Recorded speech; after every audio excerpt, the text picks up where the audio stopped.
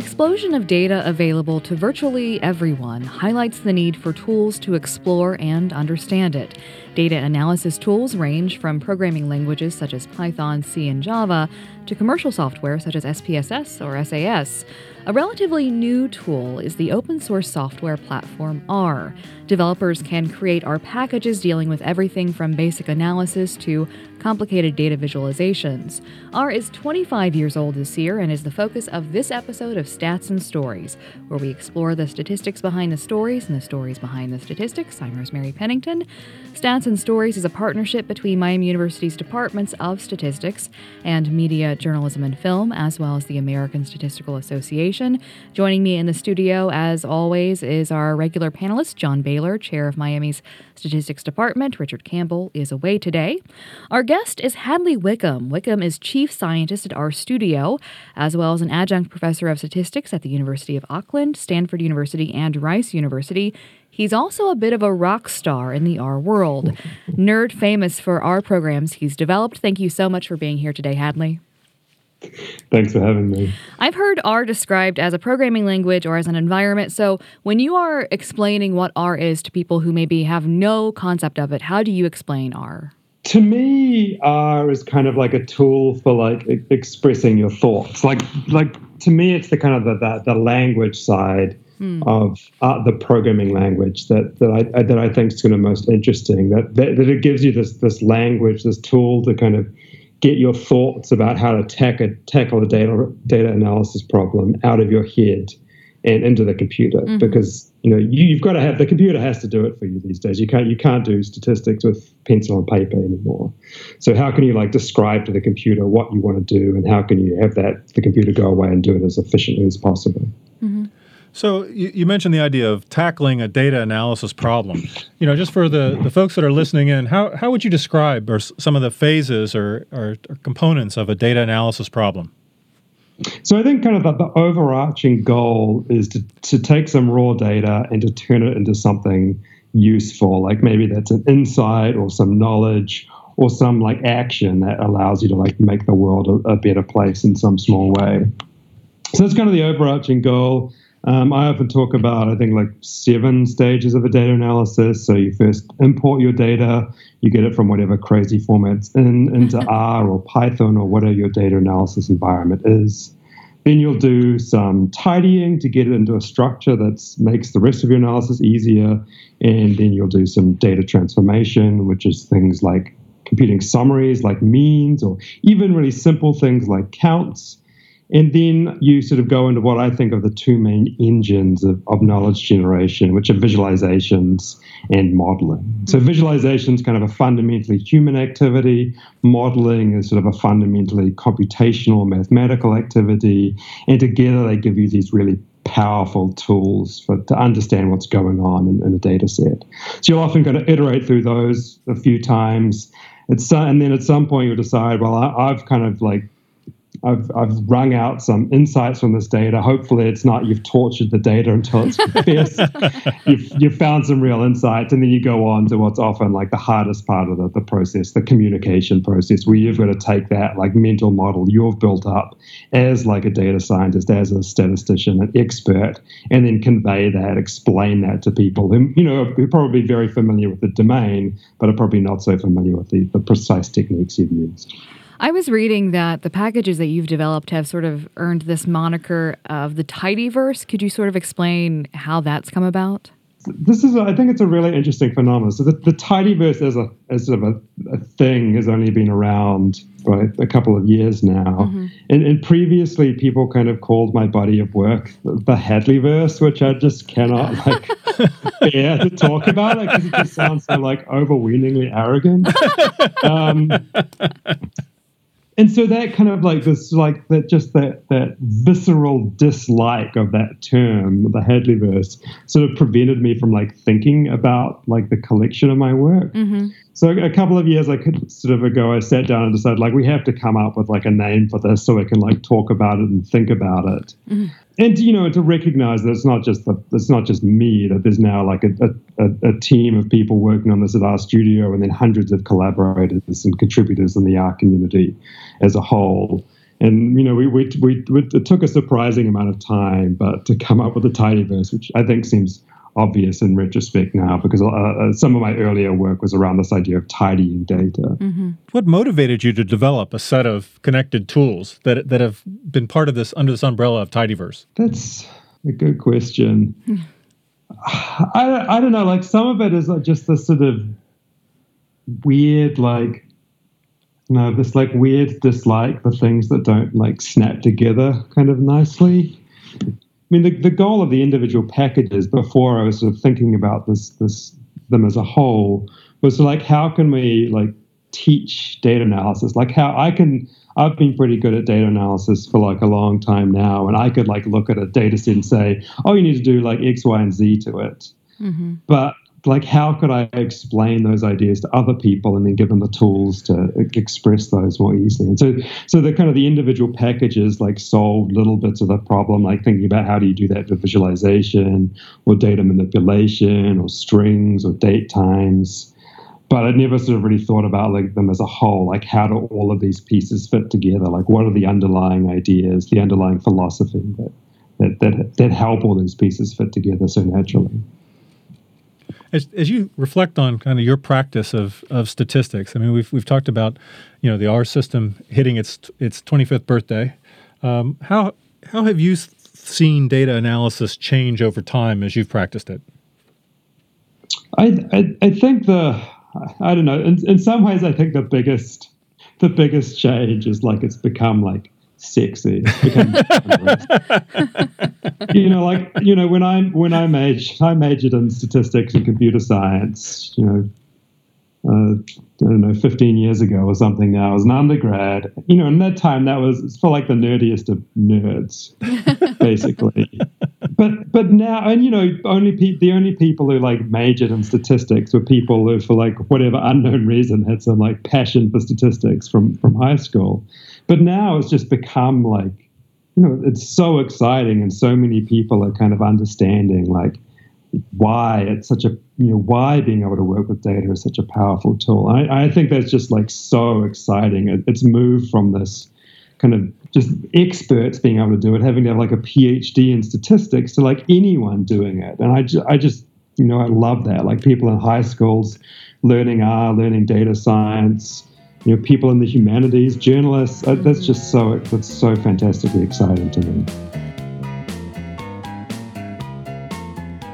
You're listening to Stats and Stories, where we discuss the statistics behind the stories and the stories behind the statistics. The topic today is programming language R. Our guest is Hadley Wickham, who is chief scientist at RStudio. You mentioned the fact that a lot of different people are using R these days. How are journalists using it? I think I see journalists using it in kind of two ways. I think like using R is just this powerful tool for investigative journalism, mm-hmm. and there are a few places, and ProPublica is one that I've worked with who are really using really sophisticated, doing a lot of FOIA requests, mm-hmm. like thinking about how they can really tackle these big important stories and use data to get at the heart of what's going on. And I think that's really exciting and awesome. And then we're also seeing like, newsrooms kind of picking it up for smaller stories, using it for like, smaller local investigations, doing a little bit of exploratory visualization, figuring out what's going on in their communities as well. Mm-hmm. As Rosemary's mentioned a couple of times that you serve now in a role of chief data scientist at RStudio. How do you define data science? Oh, that's a tough one. I don't know. I kind of like the sort of broad idea that it's like turning data into insight, or turning data into knowledge. I think I'm pretty happy with I like sort of a broad, inclusive definition. The one thing that I do believe in pretty strongly, though, that to be like a data scientist or to do data science as opposed to like doing data analysis, you have to be programming. Mm-hmm. You can't be pointing and clicking. You've got to be writing code in a programming language. And that's not to say there's lots of stuff you can do in tools like Excel and Tableau, and you can do fantastic analyses. It's not to to put down the people using those tools in any way whatsoever. But I just think that, to me, is like one of the distinguishing features of data science. It's about using a programming language. I'll jump in here because I was talking to John about this earlier. So I do some data analysis in my own research, but I use largely Excel or SPSS, and I've been intimidated by R because I think what I've seen people do with it is really interesting, but I don't program and I have no idea how to approach it. So how would you suggest someone in sort of my situation who wants to do more sophisticated analysis but is also kind of scared of the programming part of that? Would you suggest they sort of get over that hump?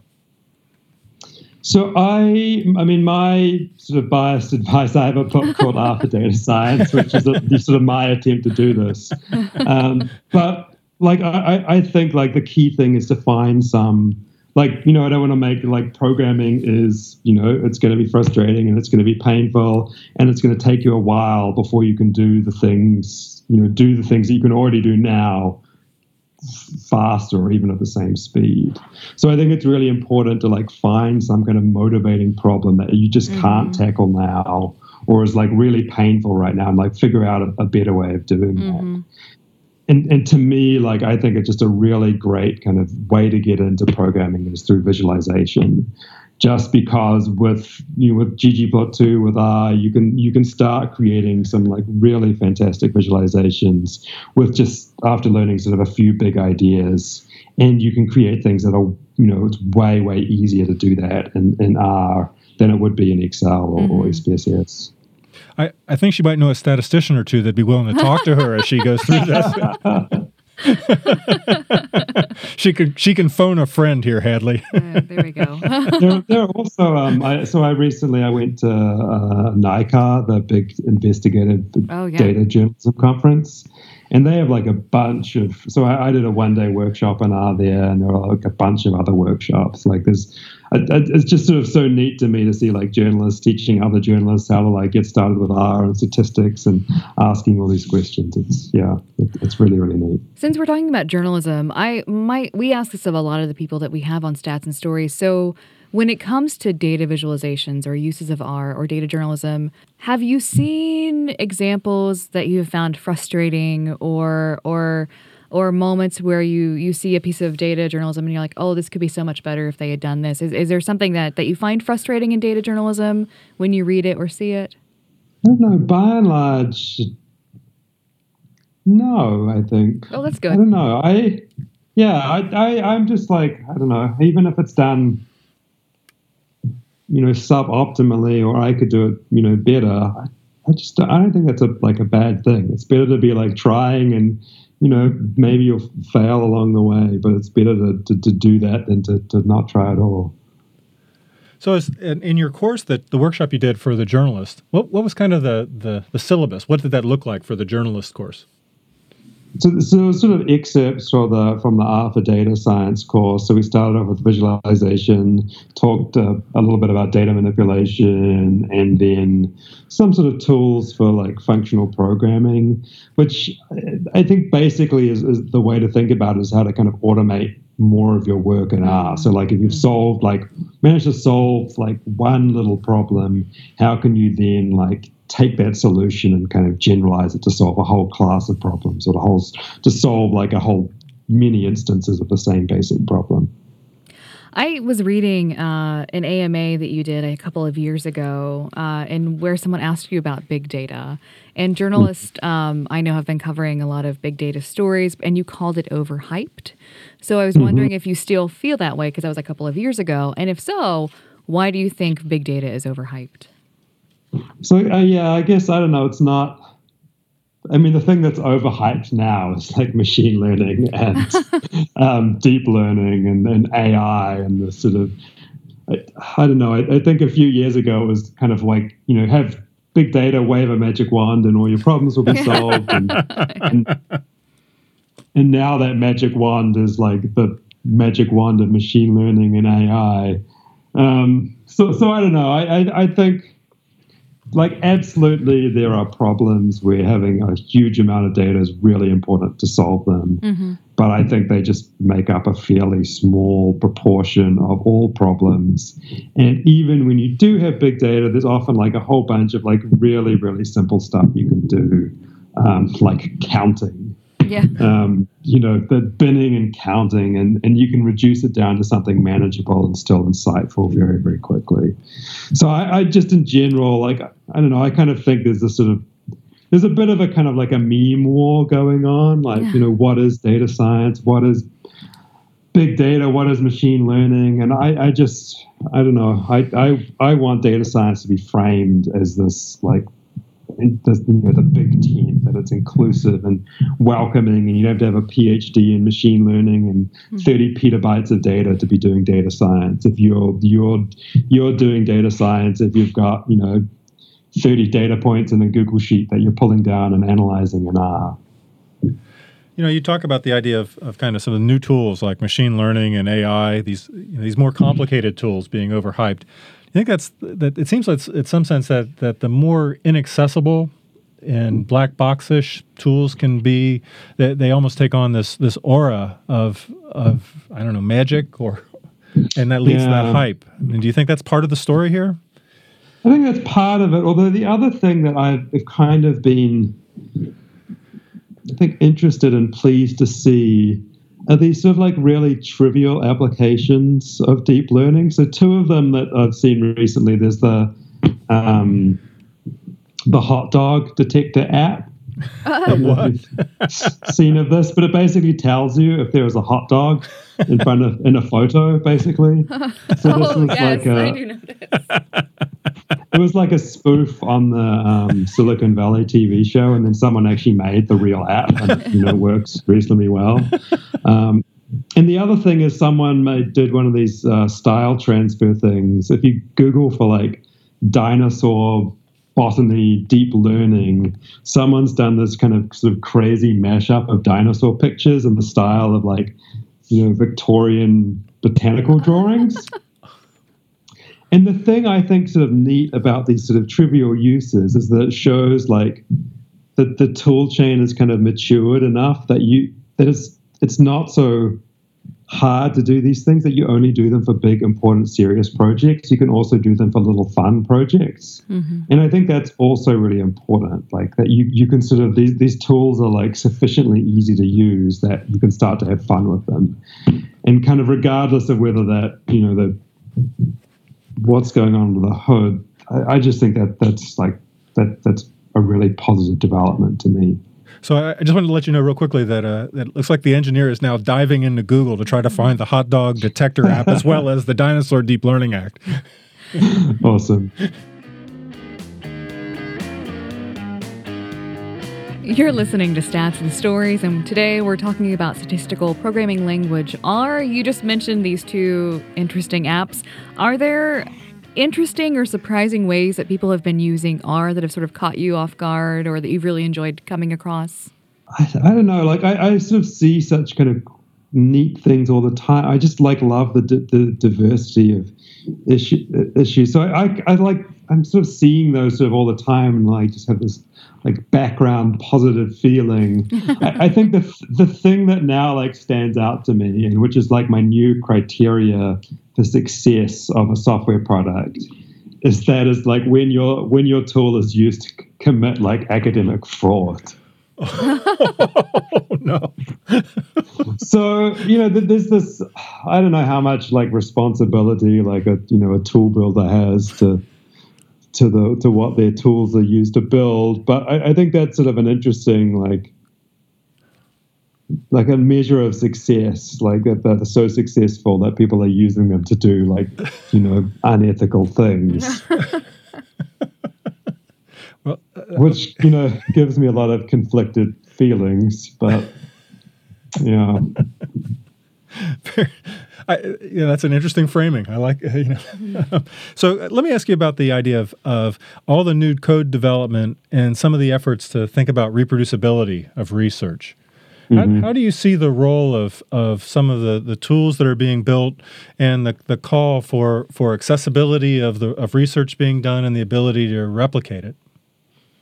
Yeah, it just seems so incredibly important to me. And even the sort of issue of like, computational replicability, just that if you have the data and the code, you can get the same results. That just seems like such a low bar to being able to reproduce an entire experiment from recollecting the data on a different set of people or other observational units. And it just seems so important. And how can you trust anything if you can't even, given the same code and same data, recreate the same results? It just seems building on this terribly shaky foundation. So that just seems so important. And now working in any other way is so foreign to me that I can't kind of understand it.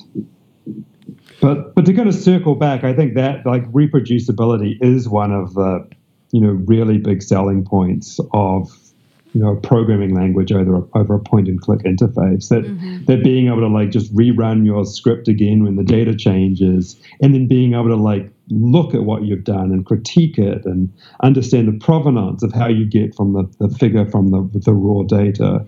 I think that's one of the reasons that I pretty strongly believe that scientists who are doing data analysis really should be programming it.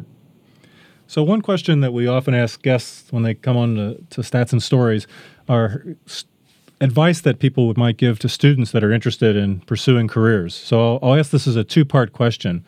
What kind of foundation would you recommend for someone who wants to do data science directly with kind of from the technical side? And the second part of the question is, what advice might you give for a journalism student who wants to do data journalism in terms of background and exposure they should have as part of their studies? Yeah, so I'm again going to give my biased answer, which is you should start by reading my R for Data Science book, because that's not just because it's my book along with Garrett Groman, but because that's kind of that is exactly the question I am trying to answer with that book. And, while it's far from perfect, I think it does a pretty good job of at least telling you, what are the things you should know. You need to have tools for data import and tidying and transformation, visualization and modeling and communication.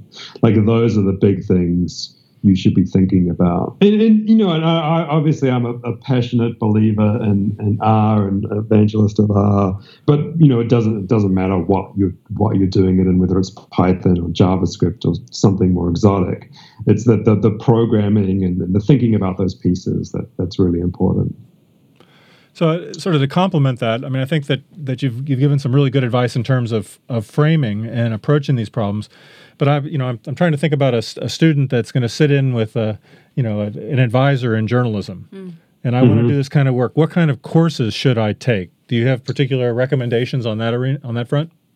Yeah, so I would say you need to take enough courses in which you have to program that you become a competent programmer.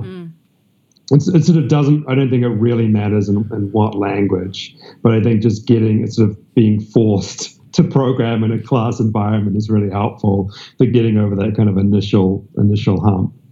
I think some classes where you have to work with databases, much of the data today lives in a database, and if you have the basic skills to get the data out of the database like that, you will be really, really valued.